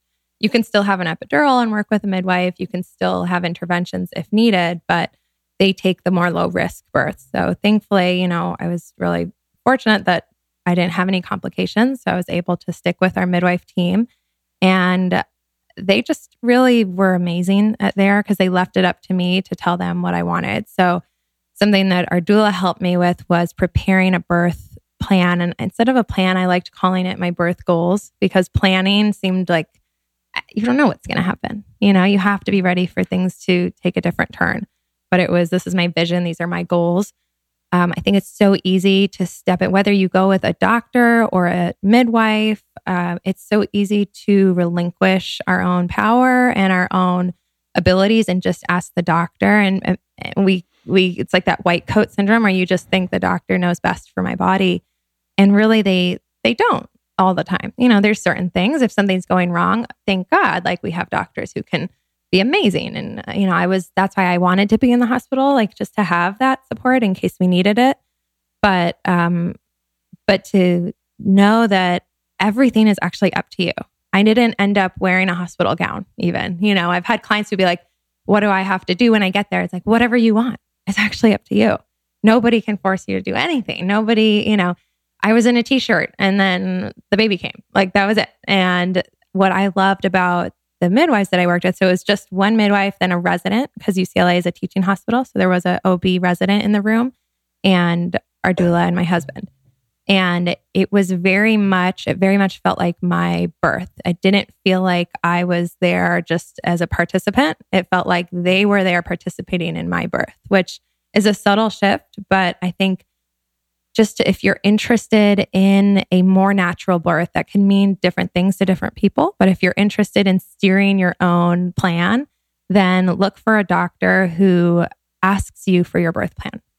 Look for a doctor who's open to taking you seriously and knowing what you want it to look like. Because there's a lot of considerations, what you want to do when the baby is born. There's things like delaying, cutting the cord. There's all these different things to keep in mind. And you want a doctor who's going to be open to your desires and respect that, and not just kind of turn the other way and say, yeah, whatever. So what are those things that, you can control, like delaying cutting the cord, things concerning your placenta and saving that? Like, are they aware of that, or do you need to kind of be your own advocate when it comes to that? Mostly you need to be your own advocate. Yeah. Delayed cord clamping was something we decided to do because there have been a lot of proven benefits. So most hospitals and doctors are totally open to that. That's kind of a known thing at this point. Most people will do, or not, I mean, maybe not everyone will do, but it's respected. The placenta, I did decide to keep it. I decided to encapsulate and go with a company that does that. So again, our team, the midwives that are at UCLA, they were very respectful of that. Like, I mean, we brought our own cooler bag and literally like put it on. We just asked for ice and they put it on ice for us and we put it in the bag. And then the woman, the service that we hired, came to the hospital and picked it up and turned it into capsules for us. Yeah. What is the benefit of the delayed cord clamping and then ingesting your placenta? That is a big question. Those are big questions. Sorry, it might be too much. That's okay. That's okay. Yeah. So the delayed cord clamping, it's blood flow. There's a lot of nutrients that are in that blood flow. So the baby can receive additional blood flow, iron levels. It's good for those reasons. Yeah, there's so many more reasons. And I've forgotten since because I've been in now postpartum land for a year. But so is it still? So you just stay attached to the base, so the umbilical cord. The umbilical. So okay. they just. I didn't know if it was cut like farther down and then they clamp it later, or. Yeah, so it's actually not cut at all. Got it. So and it's only a matter of a few minutes. So the benefits have been shown. Even just waiting like 2 to 3 minutes, the blood flow back to the baby that is really great. You know, if you wait too long, there are downsides. So like increased risk of jaundice if you wait too long. So there's pros and cons to everything. There have been enough studies to show if you wait like 2-3 minutes instead of immediately clamping, that there's benefit. Also, like really being an advocate for skin to skin contact right after. Again, if there's a health reason, you know, if there's something that they have to take care of the baby, it's not always going to be possible. But it didn't used all these things that you would, when I say them, it sounds like, oh, of course you'd want skin to skin. It didn't used to be the norm. You know, just 1 or 2 generations ago, baby was born and swept away and taken to a nursery. And now you go in most hospitals, baby and mother are not separated at all unless they have to be. So you still, in a lot of cases, have to stand up for that, for what you want. There's a great book called Natural Hospital Birth, and she has checklists and explanations and really helps you envision like what you want and how to talk to your doctor about that more natural approach, even if you're in a totally mainstream hospital that doesn't have midwives. So I liked that a lot. And then the placenta encapsulation, there's so much controversy. It's one of those things, though, that there have been a lot of women who have had anecdotal, that's the word I'm looking for, anecdotally like amazing benefits. Scientifically speaking, there haven't been the studies to prove it either way. There's a lot of fear out there. I hadn't decided. I was back and forth until 2 days before Eliza was born when I finally decided like this feels right for me. And I had the placenta encapsulated, and mostly your placenta stores all of these nutrients and hormones to help with the baby's development, right? It's like this amazing organ that we grow. And so for me, it made sense to take that, to get those nutrients back reabsorbed into my body. And I observed afterwards when I wouldn't take the placenta capsules, on the days that I wouldn't take them, feeling way more drained. It definitely helped my energy. So again, there are pros and cons. I think there's still a lot that we have to know. We have to find out about ingesting your own placenta. But to me, it felt right. And I didn't feel that the risk outweighed the potential pros. And so I went for it, and I'm really glad I did. Wow. Yeah. I'm glad that that's being like destigmatized too. Because I feel like, you know, people think it's kind of woo-woo and crazy, but it's like a part of your body. Yeah. My bed has been my sanctuary. It is truly. You know, as we've learned more about clean living and living more consciously and trying my best to switch all of my products to organic and natural over here, one of the things that I almost overlooked until we found our amazing sponsor, Altera Pure, was my bedding. Yeah. Where I spend most of my day sleeping 8 to 9 hours a night. I'm in my bed sheets a lot. So having them be clean and organic is super important. They are committed to sustainability, to fair trade with their partners, how they make them, who's making them, where they make them, and they're committed to the communities that build their products. So they go there. They're very hands-on, and you can actually contact Altera Pure if you have any questions. They're happy to answer any questions. They're super, super transparent. So there's no secrets. Products, they are not only certified, but they're verified, and they are happy to show you all of the details. So we just love Altera Pure, comfortable, sustainable, and it's really our responsibility. Hey, Mother Earth is like praying for this type of stuff to happen. So we're really happy to be, investing in and supporting brands that care about Mother Earth. And we're happy to share a discount with you. So almost 30 is the code. If you go to alterapure.com, ALTERRA pure.com, almost 30 is the code that will get you 15% off on everything. Free shipping, and over, $75, you'll get that free shipping. There's no minimum purchase though for the discount. So alterapure.com, almost 30 is the code for 15% off. Daily Harvest, my secret weapon for eating healthy all the time. I have their amazing smoothies in the morning. It's almost like a Fab Four smoothie, fills me up all morning. And then at night, when I want something in a pinch, I'll have one of their awesome Harvest Bowls. Oh, I am loving. They have some new Harvest Bowls. Sweet potato and wild rice hash is that one's bomb for breakfast. Nourishing. Oh, yeah. Love that. And then the spinach and shiitake grits, I'm loving, super creamy and just like warm. Butternut squash and kale shakshuka, which is a shakshuka I really love, but this is kind of like a unique take on it. Anyway, all the fruits and vegetables are frozen at peak freshness and delivered straight to your door. You cannot go wrong with Daily Harvest. I've turned my mom onto it. She loves it so much. Yeah, and they're more than just smoothies, Harvest Bowls. They also have soups, lattes, oat bowls if you want some amazing oats, chia bowls, and then they have cookies that are plant-based and vegan. Say no more. We love Daily Harvest, and we think you're going to love it too. So go to daily-harvest.com and enter the promo code almost30 to get 3 free cups in your first box. So that's promo code almost 30 for 3 free cups at daily-harvest.com.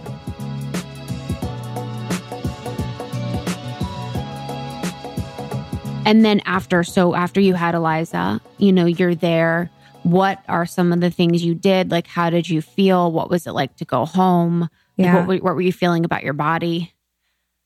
Highs and lows and everything in between. It was like, you're kind of in shock.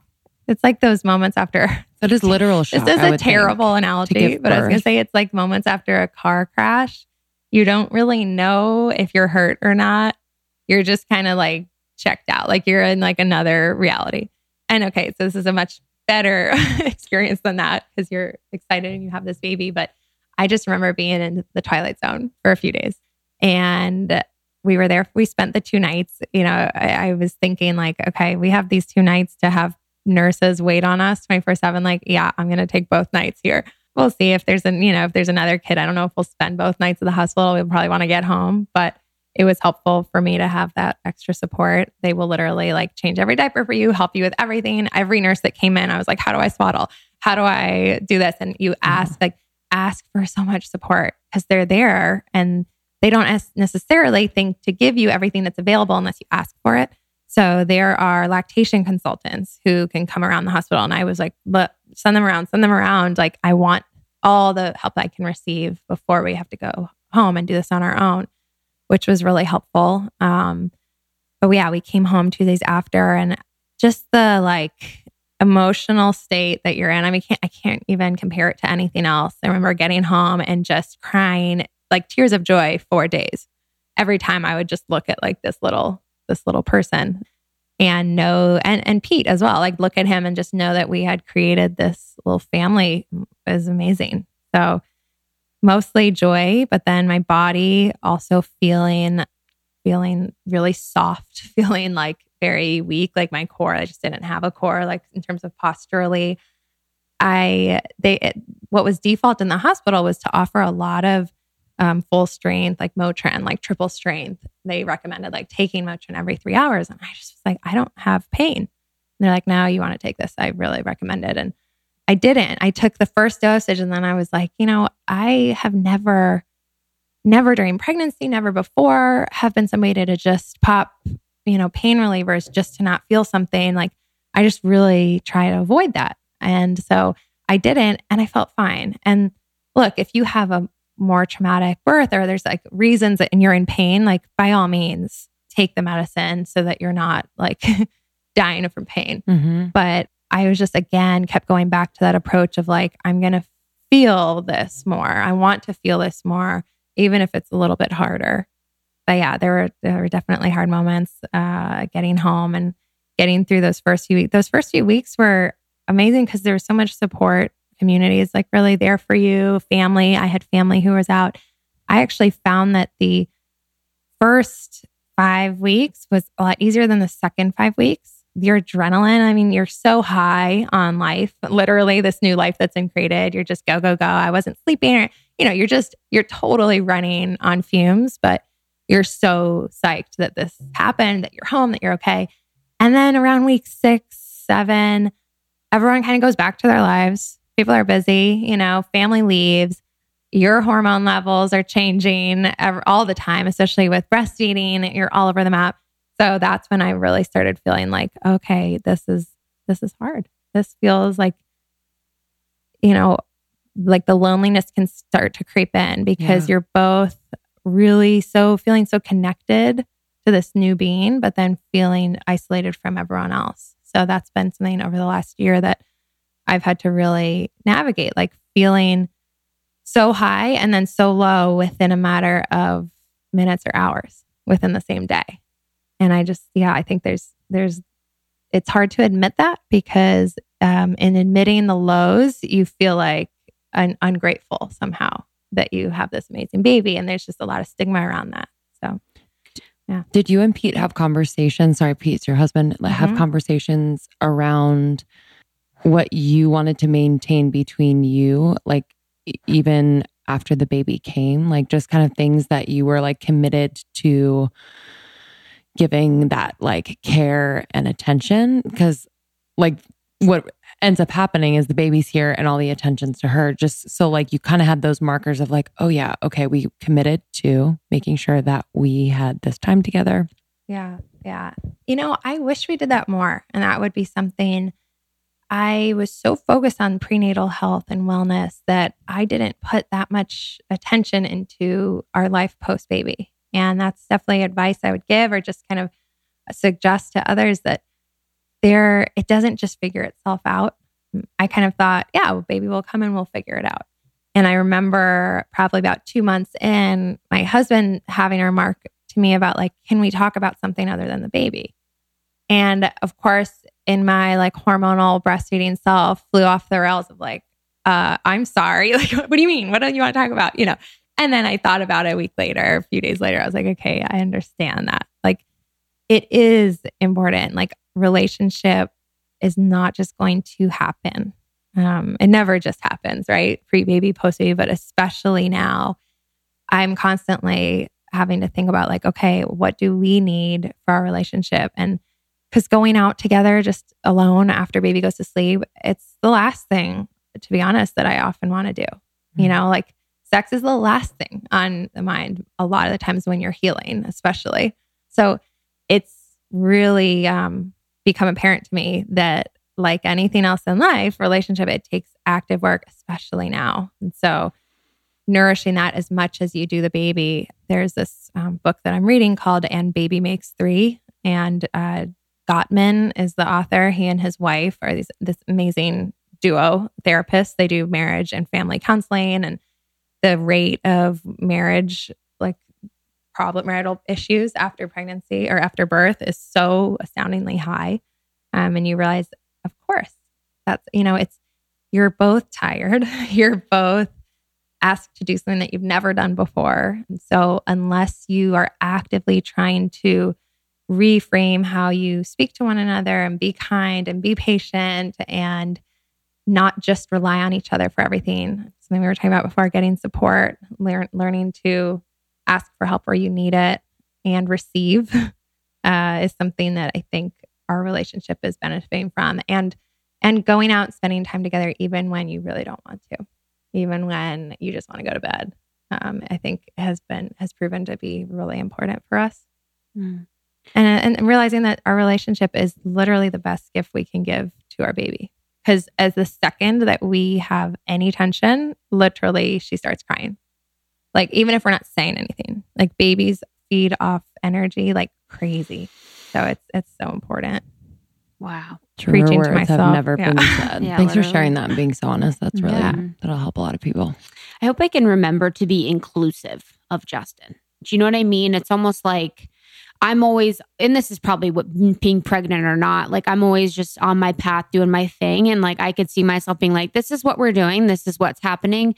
Da da da da. And like I just would need to remember to like be inclusive of his feelings and like be inclusive of him in the process because we're going to educate ourselves, or I'm going to educate myself as much as possible. Like he's maybe less likely to educate himself in the same way that I am. So like being inclusive for him of the process and of everything that's going on so that he can be of support is going to be like important. It's going to be important. Yeah. Giving them the chance to show up in the best way that they know how. Because I can imagine, I mean, this is like the farthest thing from them of like their wheelhouse of knowing. Right. So like, it's almost just too daunting to even start Yeah. to learn about all the things. So to welcome them in, I think is like would be a huge like, okay, I can do this. Like, Yeah. you know? Yeah. I mean, I don't know about you guys, but for me, the tendency is I know how to do something better than you, so I'm going to do it. Mhm. And if I don't do it, then I'm probably going to ask That a will be on my girlfriend before I tombstone. ask you. That will actually right? be on my tombstone. So, and I forget who shared this with me, but it was literally the best advice for me ever. That perfection. It was probably me. It was probably you. Yeah. Yeah. It was I'll definitely just both cut of you. to the chase. It was me. It was either Krista or Maya It was Angelou. either, Yeah, or Aristotle. One Yes, of them. one of them. I can never keep it straight. Perfection is the enemy of progress. And at least in this stage of life, that has proved to be very true. That idea of like, I can do it best, so I'm going to do it, will literally kill you. Like Yeah. when there's a baby in the picture too. I have to consciously now, when I leave to take some time for myself or go have work meetings or whatever it is, I really try to not have everything taken care of for my husband. Like I try not to have Eliza's next meal all lined up because that's my tendency. Like my tendency is just to like take care of it because I know what she needs to eat or what I want her to eat, or I know what the house needs to be, all this stuff. And in doing that, I've had many times over the last 2 months where I just feel totally depleted. And then it also sets up Pete, sets up my husband to not be able to learn how to do something. And I have to kind of keep working on. And I think this is good for all of us as women to receive more help, to ask for more help, to seek out support. There is nothing glamorous about doing it all at the expense of your health, at the expense of your self-care. And that's where I've found myself more often than not. And then I've needed to say, wait a minute, I'm not practicing what I preach. I'm not doing for myself what I tell all of my clients to do, which is to actually take care of my basic needs. There's too much judgment around seeing other people who are getting support. I've fallen into that myself. You know, you see other people who get a lot of support and you say, well, why aren't they just doing it themselves? Are they not able to? And then you realize, wait a minute, I need the same thing. I'm being judgmental because I'm jealous. I want that. Yeah. So That's the damn truth. What just to finish the conversation about the health piece. So post baby, what did you do health wise, and then what have you been doing since birth? Yep. So immediately post baby, it was really leaning into the meals that my mom helped me prepare, that I had prepared, that I asked friends to help with, having food that was easy because there was just not time. So for me, I found it really helpful to have a lot of warming foods. So I did a lot of soups, even we did like more comforting foods. Like we did a lot of like quinoa and brown rice pasta with vegetables and just like easy foods that made me happy. And I let go of all judgment around like what, getting my body back. Like that idea, I think as women and as in a society, the first thing, and you see a picture of a woman after like a picture with their baby, if we're being honest, what do we look at first, the baby or the new mom? And what are we saying? Like, does she look good or not? How does she look? Has she gotten her body back? And I struggled with that because there's so many other things that are more important in that moment. So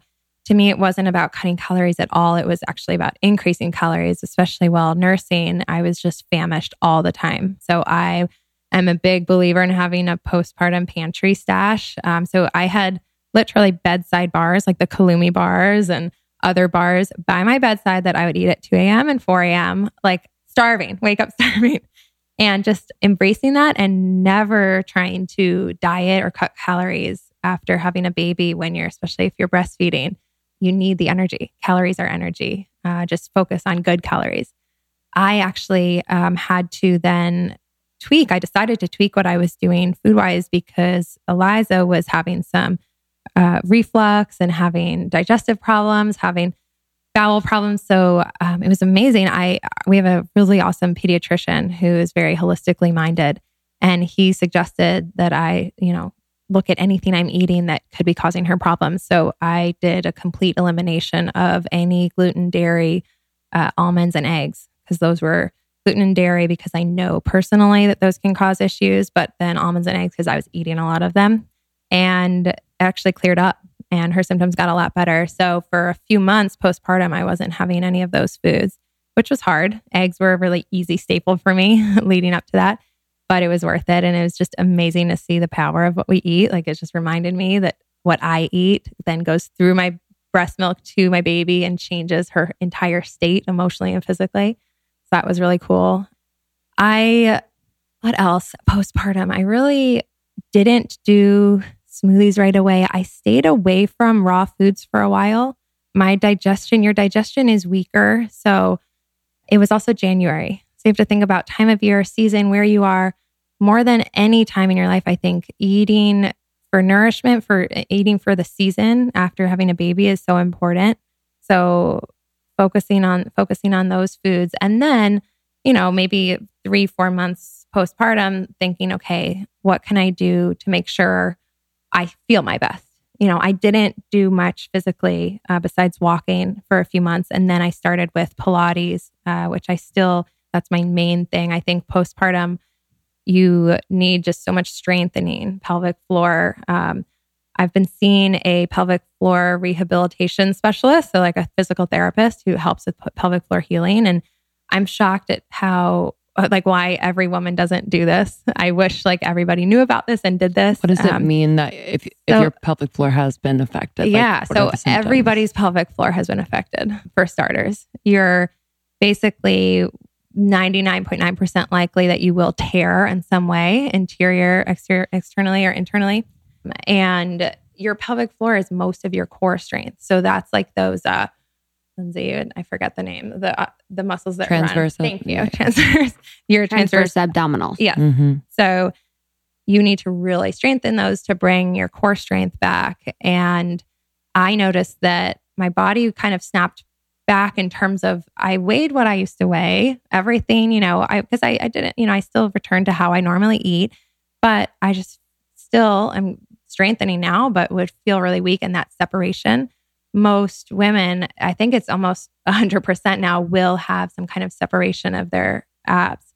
So the pelvic floor healing, the physical therapist that I've been going to, and there's 2 of them that are amazing in LA. The one I've been going to, she will literally do an internal exam the first time, and she is feeling for scar tissue. In all of my follow-ups with my doctors, they just said at 6 weeks, looks great, you're good to go. And then I had, my annual appointment a few months ago, and they're like, yeah, everything's good. And meanwhile, I was going through feeling like I had all this scarring, feeling pain, just all these issues. I'm like, is this in my head? Is this an emotional issue? What? I don't feel right. I don't feel healed. And so I go to this physical therapist, and within 2 minutes, before I even tell her anything, she's feeling around. She's like, yeah, you have scar tissue right here. That's got to be really painful. Let's manually work on that. And so she's in there actually working out scar tissue.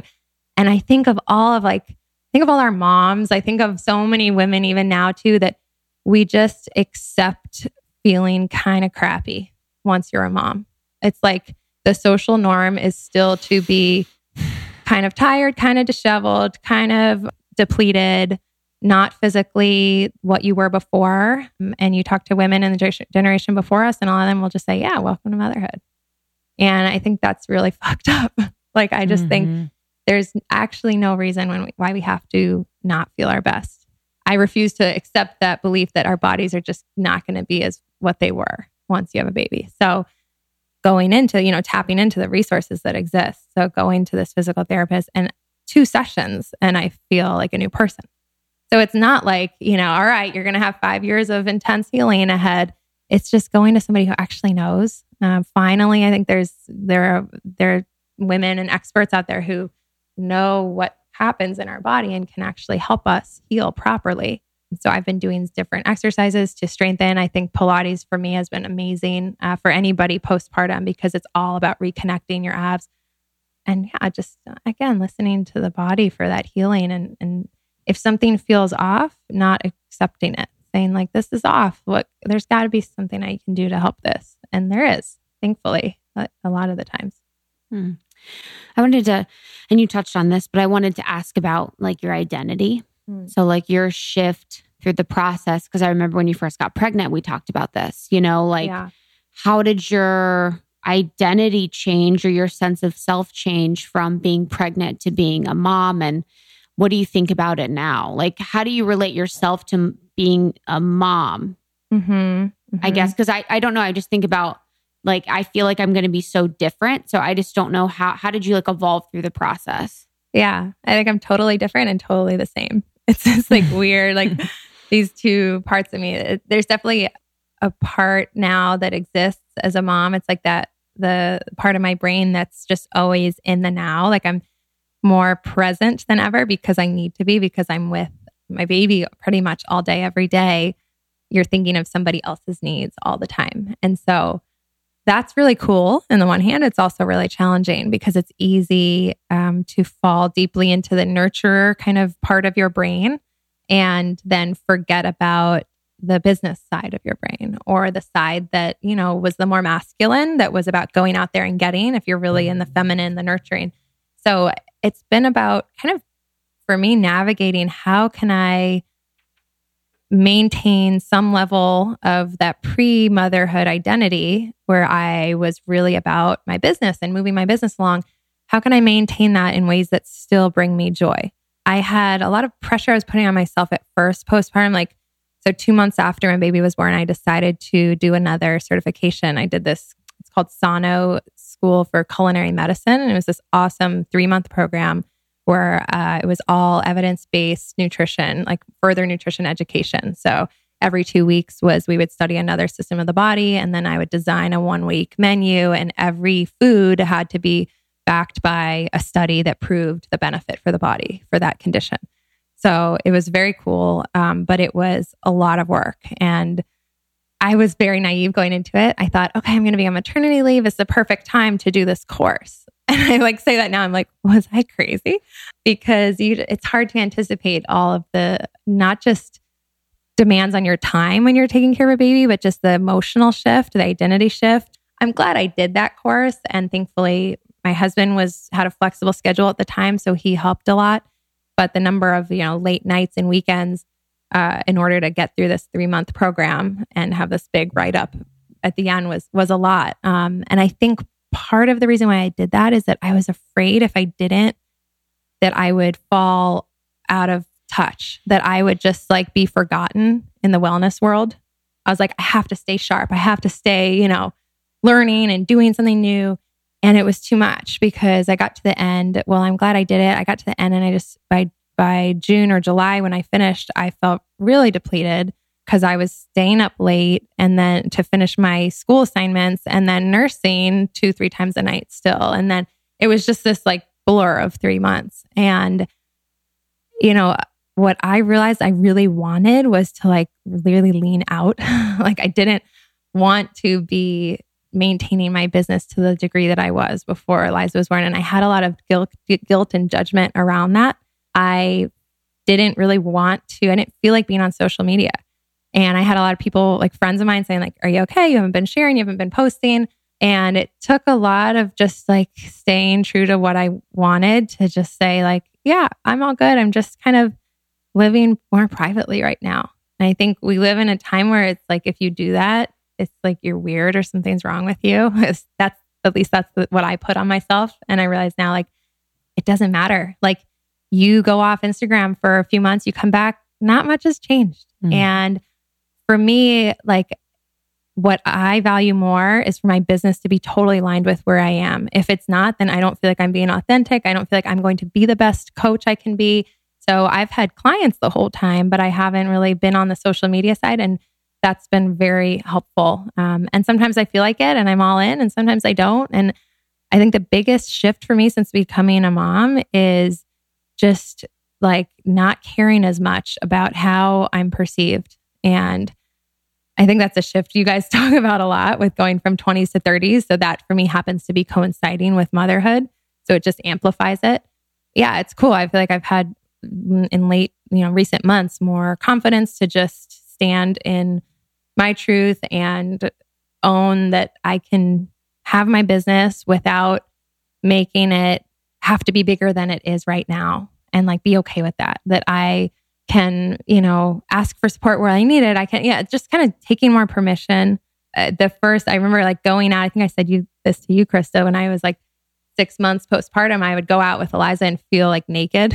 It would literally be like, the dreams that you have that you're in public and you like forgot to wear a shirt or something. Like, it was like that all the time. And that reminded me that like, okay, I need to consciously like maintain my own identity. I need to really like feed that, nourish that, because I've learned my tendency is to just like lean into being full nurturer and forget about what I need to feel complete. And that doesn't do anyone a favor. So I'm working through that right now, just being honest with like, I need support so that I can still do the other parts, feed the other parts of myself that will make me a better mom, that will make me a better business owner and make me a better wife and all of that. So, what has been your experience in like not creating or just being a part of a community of moms? Like, I don't know what that world feels like. Yeah. It's been interesting. I think there's so much online. I have some close mom friends who have moved away from LA or who are in other cities, which is great. But at the same time, nothing replaces in-person connection. So I joined a mommy baby, it's called Baby Group in Santa Monica. It was like, oh, that's the group you have to join. Everyone does it. I was like, okay. There's like mom pressure. And like, I joke about this with my husband that it feels like being in middle school again, where you're like, oh my God, I got to make friends. I don't know how to do this. Like, oh my God, who's doing what? Like, what's the right thing to do? And so I did. I joined a group that was, for 16 weeks, like when she was 8 weeks old or so. And that was great. But you realize like that group ended, and now I'm feeling that desire to connect to more moms. Like, most of my friends here are not moms yet. So I see when I go to Eliza and I have been going to Zuga, which is awesome, like yoga for kids and families and music class. So I bought a big class pack and we go a few times a week, and she just like totally thrives. And so do I, because, you're in an environment with 15 other 1 to 3 year olds, and there's music and they're playing, and you realize like, even if I don't think I need it, everyone needs it. So it does feel like a middle school dance where I'm like, okay, I have to like put myself out there and find new friends and like connect with more moms. But it's definitely worth it. There's a lot in LA. I'm still learning to tap into it, while still maintaining my friendships, with girls who are not married or have kids, because that's important to me too. But so it's a little bit like dancing that line, like having 2 identities and figuring out how to keep them married and not feel weird about it. Mm-hmm.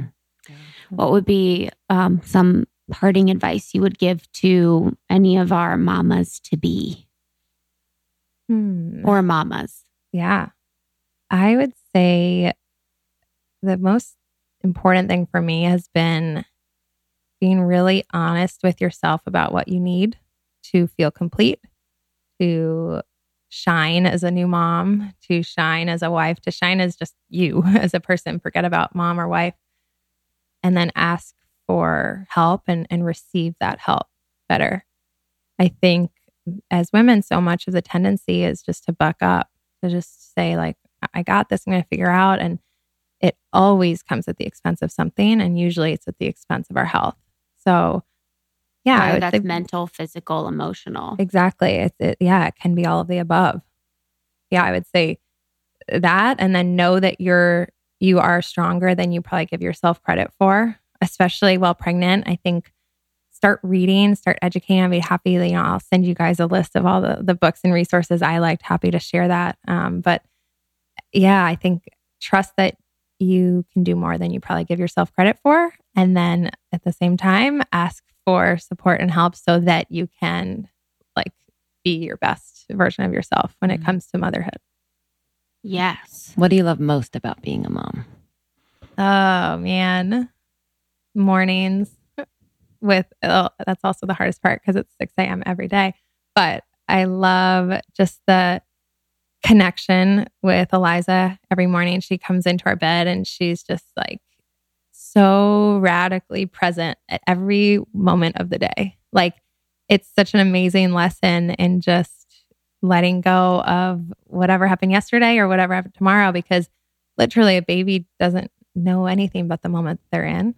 And so that's been my favorite part. My favorite part is just being with her and getting completely lost in play and not worrying about anything else for those few minutes that we're, just in that, or the hour or two. And it's like revisiting my inner child and letting that really be a big part of our relationship. Like I really, as a mom, want to focus on connection and play with my kids, which is again another reason to ask for help in other areas, because I want to just cherish those moments that you can't get back.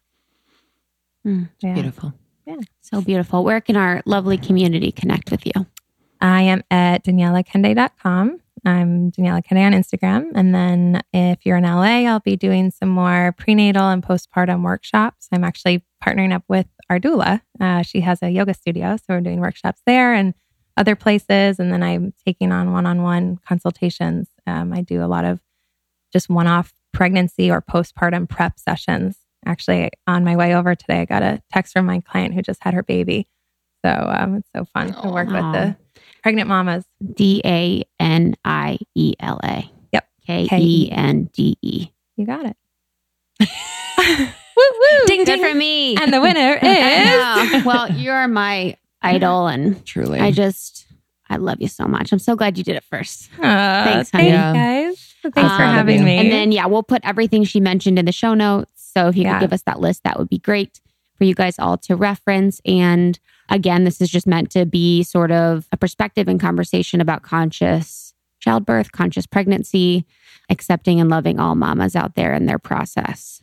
So cannot wait to see you next week. Thank you so much, lovely one. We love you. And we love you guys. Love Bye. you guys. bye.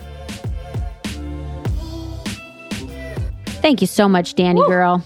So good. Thank you. Danny is number And one. her little babe, Eliza, is I know. Cutest of all time. Man, I'll say it once, I'll say it again. When I met Daniela, I was like, oh, she's so pretty. I want to go away. Honestly, I was so uncomfortable around her because she's so beautiful. Yeah, so beautiful. And so So is her beautiful. husband. So And so they is her found each husband. other Yeah. We love them both. so much. She's the best. So we're excited for you guys to connect with her, learn more about what she can do. And that's just coming from someone that's worked with her and really loved my experience. But thank you for sharing this episode with all the women in your life so that we can be more educated to take on our health and make better decisions for us. And thanks for getting us to 2K reviews. It means a whole lot. We love ya. We love you. Bye. Bye.